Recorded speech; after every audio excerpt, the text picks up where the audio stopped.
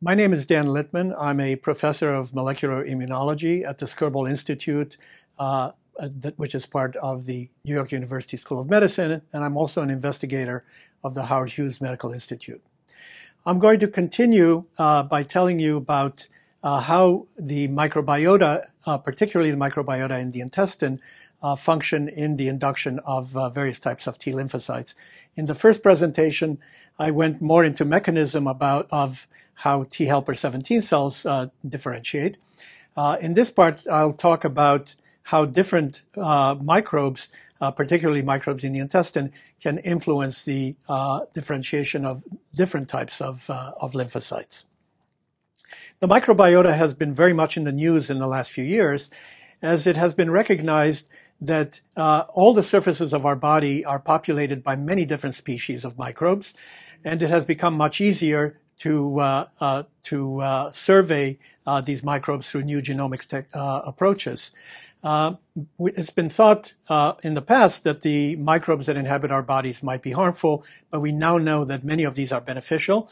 We have co-evolved with these microbes, and they provide benefits in terms of metabolism, in terms of production of different types of vitamins, and also in shaping and developing our immune systems. There are both bad and good consequences of being colonized with different types of microbes. We know that there are hundreds of different microbes, different species that inhabit our intestine, and these can contribute on the downside to autoimmune diseases, but on the other hand, they can also contribute to better barrier defense and also to developing better approaches to cancer immunotherapy. Our own foray in this area started with our work on T helper 17 cells, which I discussed in the first part of the presentation. And Th17 cells are abundant in the intestine, and we know that in the intestine there are many different types of lymphocytes, including innate lymphoid cells, such as the lymphoid tissue inducer cells, which are marked by the expression of ROR gamma T, in this case using a knock-in mouse in which GFP is inserted in the ROR gamma T locus. And you can see these structures just beneath the epithelial layer in the intestine that are called cryptopatches, which are these inducer cells surrounded by dendritic cells. And in response to the microbiota, these cells make chemokines that recruit B lymphocytes, and that leads to formation of isolated lymphoid follicles, another type of tertiary lymphoid tissue, just like the cryptopatch. But in studying these cryptopatches, Ivo Ivanov, when he was a postdoctoral fellow in the lab, realized that not only did he observe these GFP bright cells that are shown down here, and that are a very high level of ROR gamma T, but he also observed GFP intermediate cells that are positive for T cell antigen receptor, for alpha beta T cell receptors. And it turned out that these are Th17 cells. We teamed up with the laboratory of Dan Kua at what was then DNEX Institute. It's now part of Merck Research Laboratory, because Dan had found that after treatment of cells with interleukin-23, one of the most highly upregulated genes was ROR gamma T. And we know, of course, that that is part of the differentiation process for Th17 cells. So what we did once we found these intermediate GFP-positive cells was to stain with interleukin-17A antibody. And sure enough, it's only these GFP intermediate cells that express IL-17A intracellularly, the GFP-negative cells do not express. And when the ROR gamma T gene was knocked out, what we found was that there were many fewer IL-17A producing T cells in the intestine, particularly in the small intestine. But what we had noted was that there was a very large proportion of the CD4 positive T cells in the small intestine that expressed interleukin-17. Then Ivo Ivanov noted that there were some animals that were purchased from different sites that had very few Th17 cells in the small intestine. And he was able to track that down with help of our collaborator Kenya Honda to show that this was really due to the microbiota in the different populations of mice from different vendors. So for example, mice from Jackson Laboratory had very few Th17 cells. But when we look by scanning electron microscopy in the small intestine, in the ileum of these mice, what we found was that the surface of the villi had very few bacteria. On the other hand, mice from Taconic Laboratory, from Taconic Farms, a different vendor, had many Th17 cells among the CD4 cells in the intestine. And on scanning EM now you see a very different picture. The surface of the villi is just full of these long filamentous organisms.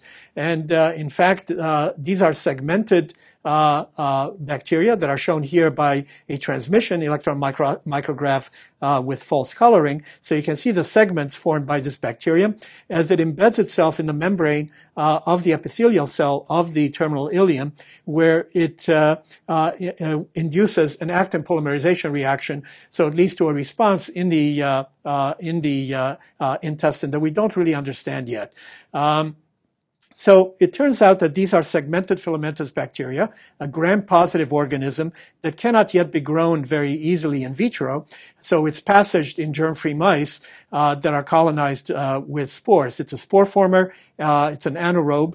And it is found in many different species, although in human it has not yet been identified with confidence. There have been some reports that it may be present in human, but it's still unclear if that is the case. So to really demonstrate that the SFB are responsible for the induction of Th17 cells, we had to do a version of Koch's postulates showing that we can transmit an organism to a recipient that lacks it and now see a change in phenotype.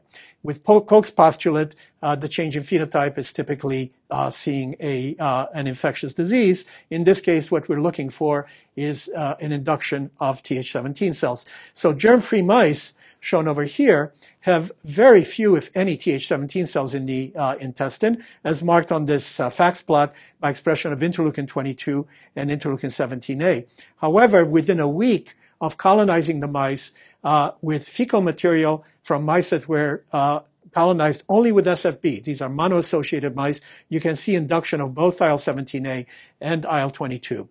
And what this does is now to protect the barrier surface from pathogenic bacteria. So when these mice that are colonized are then infected with a enteropathic bacterium like an E. coli, or in the animal, in the mouse, a pathogen called Citrobacter rodentium, the animals that have SFB are largely protected due to expression of these cytokines, both by the Th17 cells and by type 3 innate lymphoid cells. But the flip side is that colonization with this bacterium can also precipitate disease. So in a mouse model for spontaneous arthritis, developed in the laboratory of Diane Mathis and Christophe Benoit, what they had noted was that these mice did not have any disease if they were kept in germ-free conditions.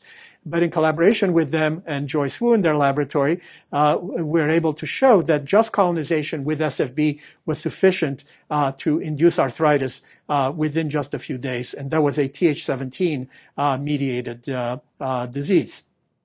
So how is it that colonization in the intestine can now lead to induction of T cells and to a systemic disease, such as arthritis or such as a model for multiple sclerosis that I'll tell you about in the course of my presentation. What we now know is that the different bacteria that colonize different parts of the intestine, be it in the colon or be it in the small intestine where SFB is, can induce different kinds of responses. So SFB induces a Th17 response in the draining lymph nodes, the mesenteric lymph nodes, where drainage proceeds via the lymphatics from the lamina propria in the intestine. The lamina propria is the tissue in the intestine just underneath the epithelial layer. And what we were able to find was that the Th17 cells that are induced have T-cell antigen receptors specific for peptides derived from the SFB. Other bacteria, like Listeria, induce a very specific Th1 response. And those Th1 cells are specific for antigens from the Listeria. And then Kenya Honda's group in Japan showed very nicely that there are a set of bacteria that are Clostridia, gram-positive bacteria, that induce regulatory T cells. And they induce these FOXP3 positive cells in the large intestine in this case, rather than the small intestine where SFB has its inductive function.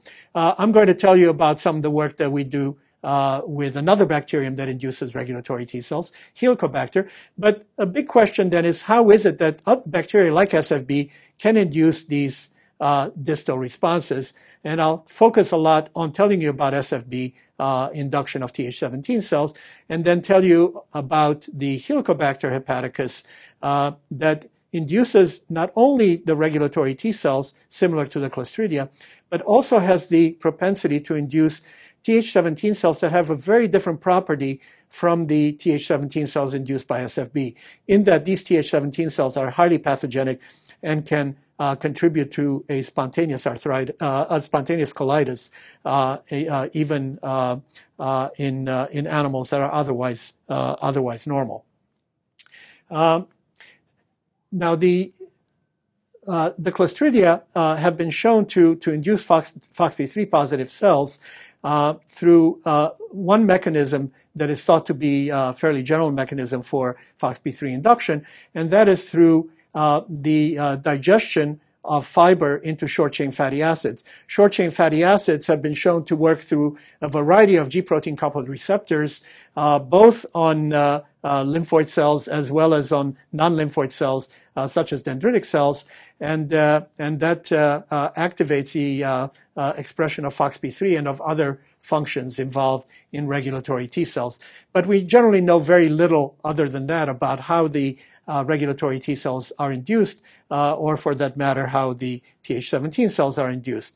And we have looked at SFB colonization and compared it to colonization with Helicobacter hepaticus to try to get some insights into Th17 and regulatory T cells. Now, SFB induce a Th17 response under homeostatic conditions, and even though these T cells are abundant, they do not typically promote inflammation or colitis. On the other hand, Helicobacter hepaticus can induce this pathogenic response in animals that are deficient for interleukin 10, or that in other ways are prone to inflammation. And we wanted to know, what do the T cells do under normal circumstances upon colonization with Helicobacter hepaticus? Because in animals with intact immune systems, this is what's known as a pathobiont, a bacterium that is a symbiotic with our own bodies, with the body of the mouse in this case, but can induce a disease only when the system is perturbed in some fashion. So in order to do this, what we did was to colonize mice at the same time with both SFB and Helicobacter hepaticus, and then we introduced into these mice T lymphocytes that are specific for either SFB or Helicobacter hepaticus. And we can distinguish these T cells, which have transgenic T cell receptors specific for antigens made by these two different bacteria. These cells can be distinguished by virtue of distinct cell surface markers. And when we now look at the T cells that are specific for SFB in the lamina propria of the small intestine, you see that the vast majority of these cells are ROR gamma T positive. These are the non-pathogenic Th17 cells. Very few cells express FOXP3, the marker for regulatory T cells. On the other hand, with Helicobacter hepaticus, in those cells, what we saw is that the majority of them express FOXP3, but also expressed ROR gamma T. So this is a unique property of bacteria or microbiota-induced regulatory T cells in the intestine, in that they express not only FOXP3, but also ROR gamma T. The cells that didn't express these markers express another transcription factor, BCL6, as well as a chemokine receptor, CXCR5. And these are follicular helper cells that interact with B lymphocytes to facilitate production of antibodies and affinity maturation of the antibodies. But what we wanted to also look at was what happens when these cells are introduced into IL-10 deficient mice. When the Th17 cells, when the SFB specific T cells were introduced into IL-10 deficient mice, there was no change in the type of Th17 cell that was generated. But with the Helicobacter specific T cells, we saw something very different. You see the Treg cells almost disappear, and instead the cells become ROR gamma T alone, and these are pathogenic Th17 cells, the type of cells that I talked about during my first presentation, that are cells that can also make interferon gamma and can have a very different transcriptional profile from the SFB-specific Th17 cells. In looking at what these cells express that might be specific, what we and other people noted is that they have a very high level of a transcription factor called CMAF. You can see here in the different quadrants, when we look at CD4 positive T cells in the colon, you can see that there are FOXP3 positive cells that are positive or negative for ROR gamma T. Those that are negative for ROR gamma T are mostly derived from the thymus, the thymic derived T cells, Tregs. But also, you can see that there are those that express a very high level of CMAF, and those are the cells that express ROR gamma T. So we decided to look at whether CMAF might have a role in the function of these cells, and specifically inactivated the CMAF gene in regulatory T cells using a strain of mice in which the Cre recombinase is expressed in the FOXP3 locus. And what you can see here is that there are fewer double positive regulatory T cells induced here compared to control animals, but there are more Th17 cells that express only ROR gamma T. This is shown much more clearly in another experiment that's depicted here, in which we looked at the different types of cells that are specific just for Helicobacter. And in order to do this, we used a tool in which we used fluorescent labeling of those T cells that express receptors for Helicobacter antigen. We used a major histocompatibility complex tetramers, and these are reagents in which MHC class II is complexed with the Helicobacter peptide, and these are now tetramerized on a strepavidin molecule that's fluorescently labeled. So in that way, only those T cells that are specific for that particular antigen combination with MHC2 can be selected to look at. And so when we gate on those particular cells and look in mice that are control animals or mice lacking CMAF in their regulatory T cells, you see in the control that the vast majority of the cells are these double positive regulatory T cells. But in the absence of CMAF, these cells disappear, but what we see is an expansion of these Th17 ROR gamma T positive cells. And this is shown here in this plot over here. You see the loss of regulatory T cells and the acquisition of many more Th17 cells. It turns out these Th17 cells are sufficient for CMAF. They express CMAF. So what's happening is that they are expanding. And in fact, what we now see is an increase in the size of the spleen and the lymph nodes in these animals. Many more cells in the mesenteric lymph node and also in the large intestine. And that's accompanied by a spontaneous colitis in these animals in which the regulatory T cells are defective. So compare the infiltration with many different immune cells here in the epithelial layer of the mutant mice with control animals shown here, and even with animals lacking ROR gamma T in their regulatory T cells. Now, ROR gamma T does contribute to a degree to the function of these cells, but in its absence, there is no spontaneous colitis, unlike there is with deficiency of CMAF, as also shown here, looking at multiple different animals. So what we can then conclude is that depending on the type of bacterium that the cells in the intestine are exposed to, different types of Th17 cells can be differentiated. In the case of SFB, in the small intestine, there are non-pathogenic Th17 cells made.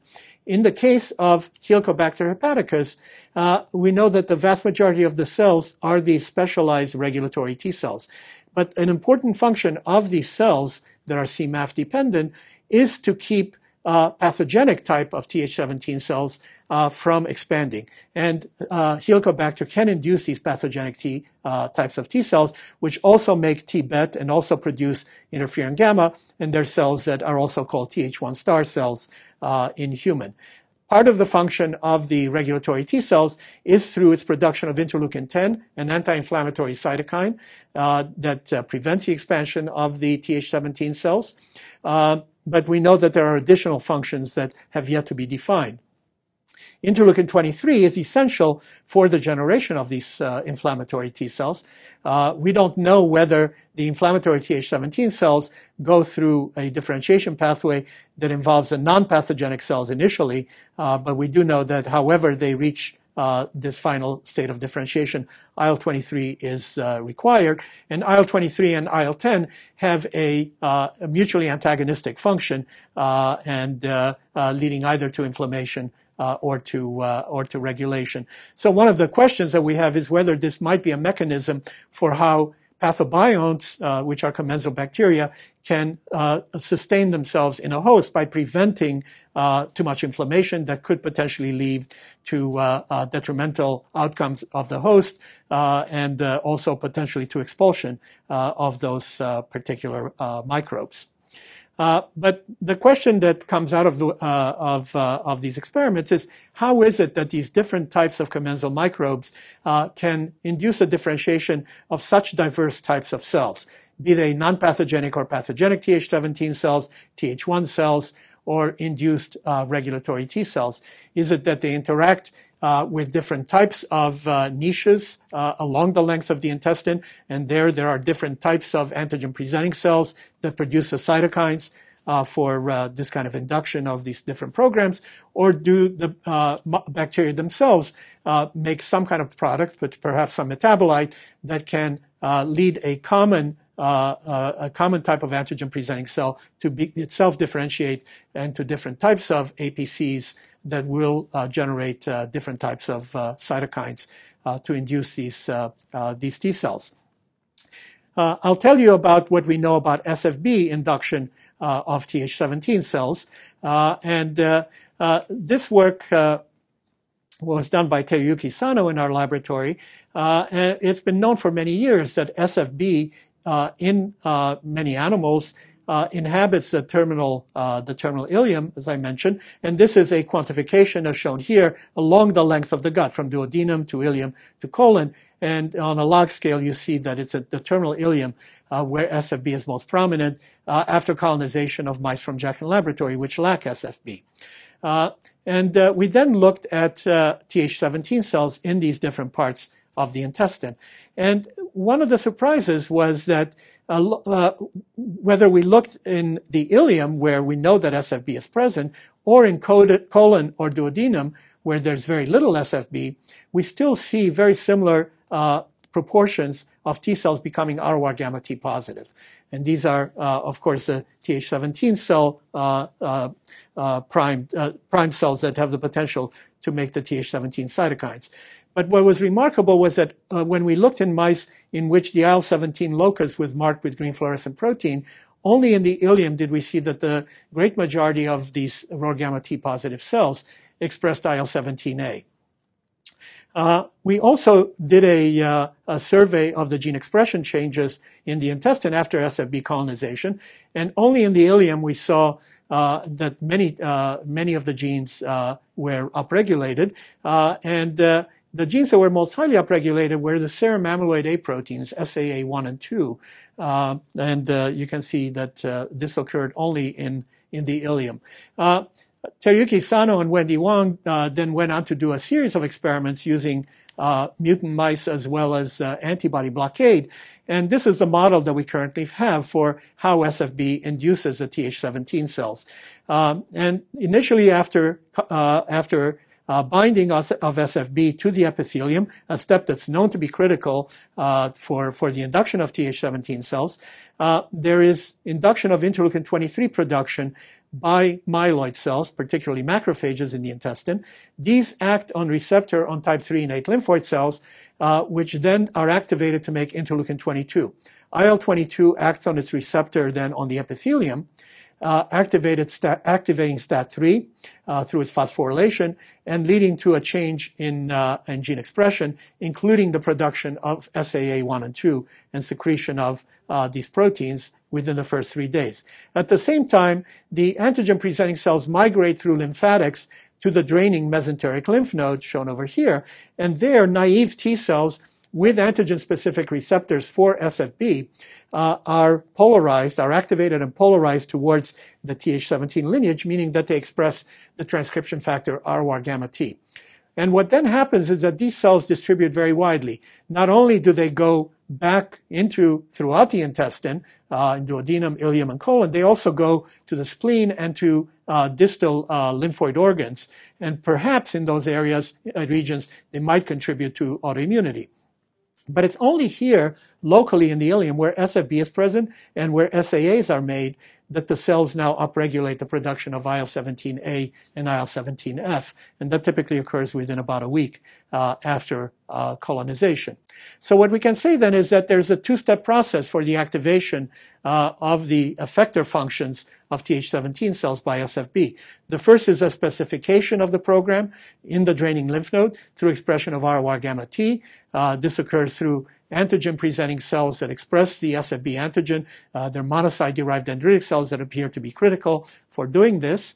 But the second step only occurs locally in the intestine, and that's where the effector program is induced. In this case, we know that the serum amyloid A proteins are important, but one can imagine that there are multiple different types of adjuvants in different conditions, perhaps in different types of conditions leading to autoimmunity that might do likewise. So this result suggested to us that the serum amyloid A protein might be quite important in inflammation. We began to study these.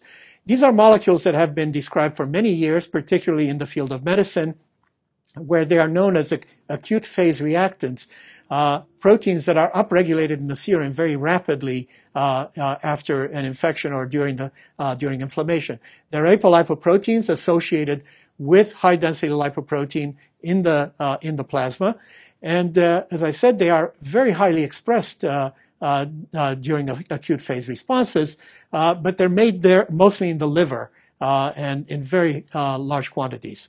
They're also elevated in tumors and in various tissues during autoimmunity, for example, in synovium of rheumatoid arthritis patients, in the cerebrospinal fluid, and also in the serum of patients with multiple sclerosis. They're very highly conserved during evolution, and there have been a number of receptors reported for these molecules, although none of these receptors are important for what I'll show you for the function in Th17 cells. And in fact, the functions of SAAs in normal physiology are very poorly understood. So we began to look at this, and this is work of Young-John Lee, a postdoctoral fellow in the laboratory, in which he looked at induction of Th17 cells in the in vitro systems that I previously described. So the condition of non-pathogenic type of differentiation with just IL-6 and TGF-beta leads to induction of IL-17 in cells, in activated T cells. The other condition with more pathogenic function with IL-23 present also provides this kind of induction. But you see here that when recombinant SAA1 is added, there is a much greater induction observed. And even though there isn't that much of a change in the level of ROR gamma T with or without SAA. So that suggests that indeed SAA here is acting as a second step inducer of higher cytokine production. But a surprising finding was that with IL-6 alone, which doesn't typically give induction of interleukin-17, now just having SAA present in addition to IL-6 led both to upregulation of ROR gamma T and to the induction of the Th17 cytokines, leading us to believe that the SAAs have additional functions, even possibly in the early induction of the Th17 phenotype. We wanted to know whether the SAAs are important in inflammatory disease, so we looked in this case at the EAE model, the mouse model for multiple sclerosis, and we looked in mice that were wild type or deficient for the SAA proteins. I should point out that there's a third SAA which is also induced in the intestine after SFB colonization, and that is SAA3, but that is generally made by myeloid cells. And we also knocked out SAA3 in the same mice. And what we observed was that in animals that were deficient for the three SAAs, there was a delayed onset of the disease here in the acute phase. It was also attenuated disease. And then the chronic phase was milder in the animals that were deficient for the SAAs. This early acute phase is due to the function of SAA1 and 2 that's derived from liver after immunization with the myelin protein and complete Freund's adjuvant. But the chronic phase is dependent on SAA3. And it turns out that SAA3 is made in the central nervous system by microglia, which are myeloid cells, macrophage like cells in the central nervous system, and also by monocyte-derived cells that infiltrate the central nervous system. So and this just illustrates that there is differential expression of SAA3 here in the CNS and SAA1 and 2 in the liver following immunization. Here, looking just after the peak at day 19 in these animals, comparing the level of SAA1 and 2 with the absence of the SAAs in the knockouts. But if we now also look further later during the chronic phase of disease at day 35, you see that now the level of circulating SAAs can differ widely between the different animals. And there's a correlation in the level of SAA1 and 2 with the score of the disease. So you see the higher the level of SAAs, the greater the disease severity, suggesting that indeed the SAAs are contributing here to the disease. So because of what we saw with SAA3 induction in the central nervous system, we decided to also use the transfer model for EAE, which I described during my first presentation, in which we take myelin-specific T cells that have a T cell receptor specific for the myelin antigen, and polarize these in vitro in the presence of interleukin-23 to render them pathogenic, and then inject these into mice that are wild type or deficient for SAA3. And here we see a very big difference in that the SAA3 deficient mice are very effectively protected from EAE induction and from the severity of the disease when there is a little bit of disease in these animals. Now, what does this have to do with the microbiota? Well, it turns out that depending on the kinds of antibiotics that are used to treat animals, the EAE will either be observed or will be prevented. And this is very likely dependent on the kind of microbiota that one has. In this case, it's microbiota from mice that are obtained from the Jackson laboratory. But what you see here is that when the animals are treated with ampicillin or vancomycin prior to induction of EAE, they are essentially completely protected from the disease. And also in the transfer model of EAE, the animals are also protected if they are treated with ampicillin. So the microbiota then have a critical role here, and leading us to the model that I'm showing here.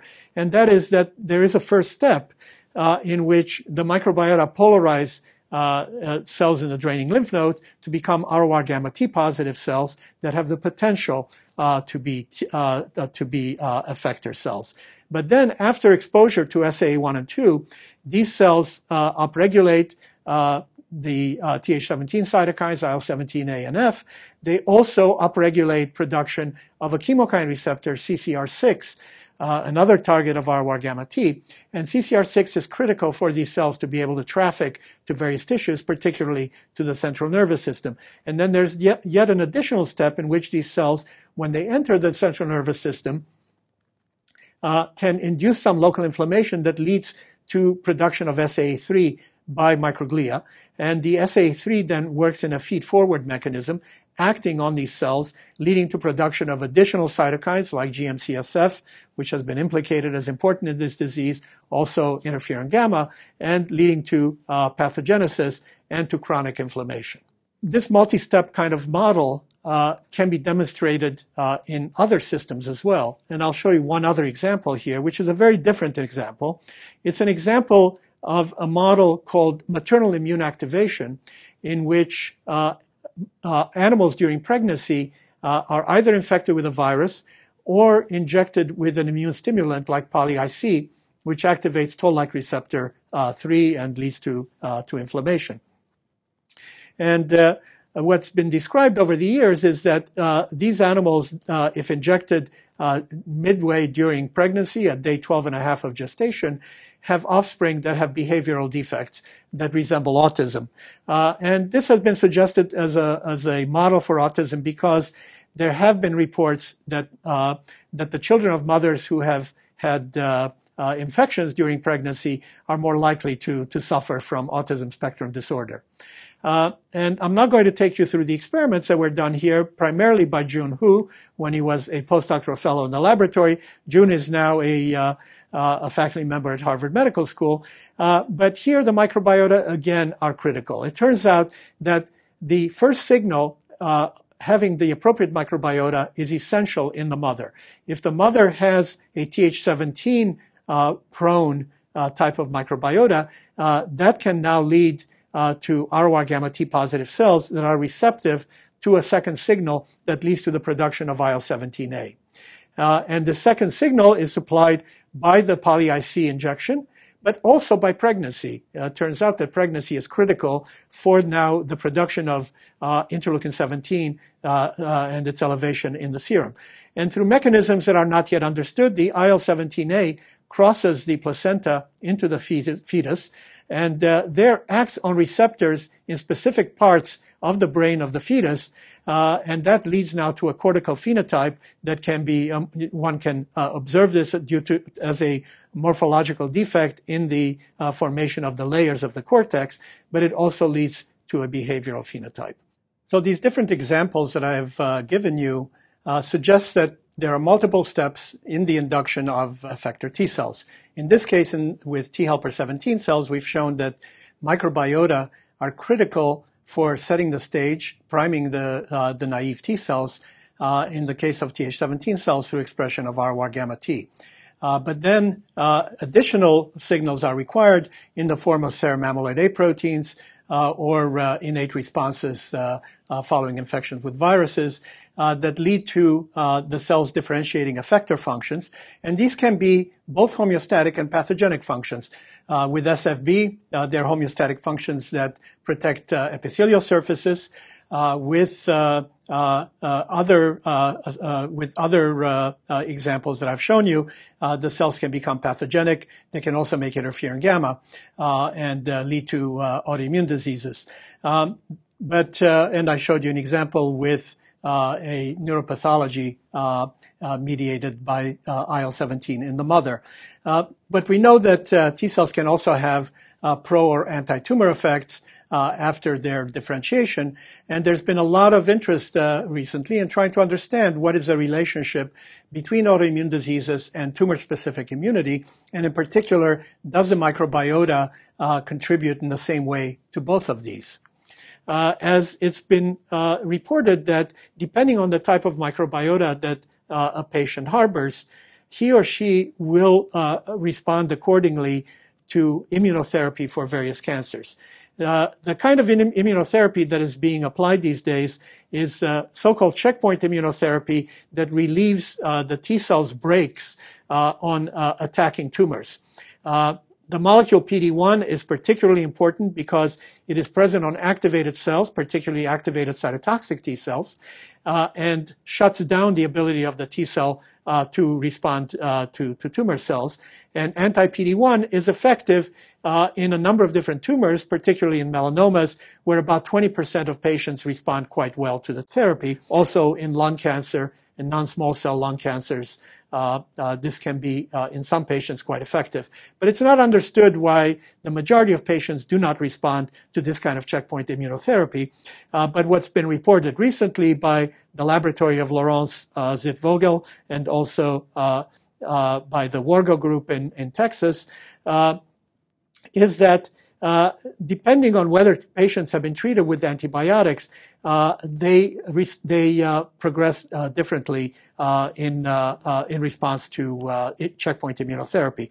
So you can see here that the median survival is it's much shorter if the patients have been treated with a course of antibiotics either just before or during therapy. there is a faster relapse as well as a shorter lifespan in these particular individuals. And it turns out that the microbiota differs. Both groups found differences in microbiota in responders versus non-responders. And in this case, I show you an experiment from the Wargo group in which they transferred fecal material. They did fecal microbiome transfer from responders and non-responders into germ-free mice, and then subjected these mice to injection of a melanoma, and then treated these mice with anti-PD1 or PD-L1, which is the ligand for PD-1, and asked what the effect might be of the microbiota. And you can see here that the microbiota from responders was much better in controlling the growth of the tumor, both the volume and the total size of the tumor, as shown over here. And individual types of bacteria like for example, Akkermansia, were described as being associated with the beneficial response here. So what we therefore think is that upon antibiotic treatment in these different individuals, the beneficial bacteria are eliminated, and there is defective priming of the immune response, and the tumor cells can grow much better. But if one has the immune potentiating microbes present, these are presumably microbes that can interact with the immune system, prime the immune system, leading to either primed antigen-presenting cells and or better activation of the T cells. Now these T cells will express PD-1 upon activation. PD-1 can be blocked by anti-PD-1 or anti-PD-L1 on the target cells, and that can lead to much better tumor cell killing. So how does the microbiota contribute in these processes to autoimmunity as well as anti-tumor immunity and to inflammation in general? There are a couple of models that one can propose. One is that the induction by the microbiota is of those T cells that have receptors that are cross-reactive with self-antigen, and then such that those same T cells that are induced are the ones that will now act either on self-tissues in autoimmunity or on the tumor during immunotherapy. This is called a molecular mimicry model. But the alternative model is that there's nonspecific activation of host innate responses, and that results in activation of the host or tumor reactive T cells, basically lowering the threshold of activation of these cells. And this is a T cell threshold model. So the jury is still out as to which of these models is can most often explain this phenomenon. It is possible that in different cases, each of these might be active. But what I want to leave you with is that the microbiome composition contributes to immunological health. I showed you examples of homeostatic protective microbiota, like segmented filamentous bacteria. There are also examples of anti-inflammatory microbiota that are protective, but these might be protecting from autoimmunity, but might be potentially harmful in anti-tumor immunity, because Clostridia induce regulatory T cells, which in tumors may actually prevent a strong anti-tumor response. And then there are pro-inflammatory microbiota that contribute to enhanced anti-tumor immune responses, like Akkermansia mucinifila. But we also know that patients subject to checkpoint immunotherapy are much more likely to have very harmful autoimmune responses, and it is possible that the composition of their microbiota contributes to autoimmunity versus just having a selected response against the tumor. I will leave you there and acknowledge those who contributed to the work. Mo Shu and Maria Pokrovsky worked on the regulatory T cells induced by Helicobacter. Teruyuki Sano and Wendy Wang, who is now in San Diego, contributed to understanding how SFB induces Th17 cells. Junyang Lee worked on the serum amyloid A, and Varsha Raghavan has been working on the antibiotic effects on the EAE model. A number of former postdocs contributed to this, particularly Ivo Ivanov on the SFB story initially, and Benny Yang on showing the specificity of the SFB-induced T cells, and then Jun Hu is responsible for all of our autism work. We had a lot of collaborative help from Dan Kua and Brent McKenzie at Merck, Kenya Honda and Koji Atarashi in Japan at Keio University, and Fred De Beer in Kentucky, who provided us with the SA1 and 2 mutant mice. So thank you for your attention.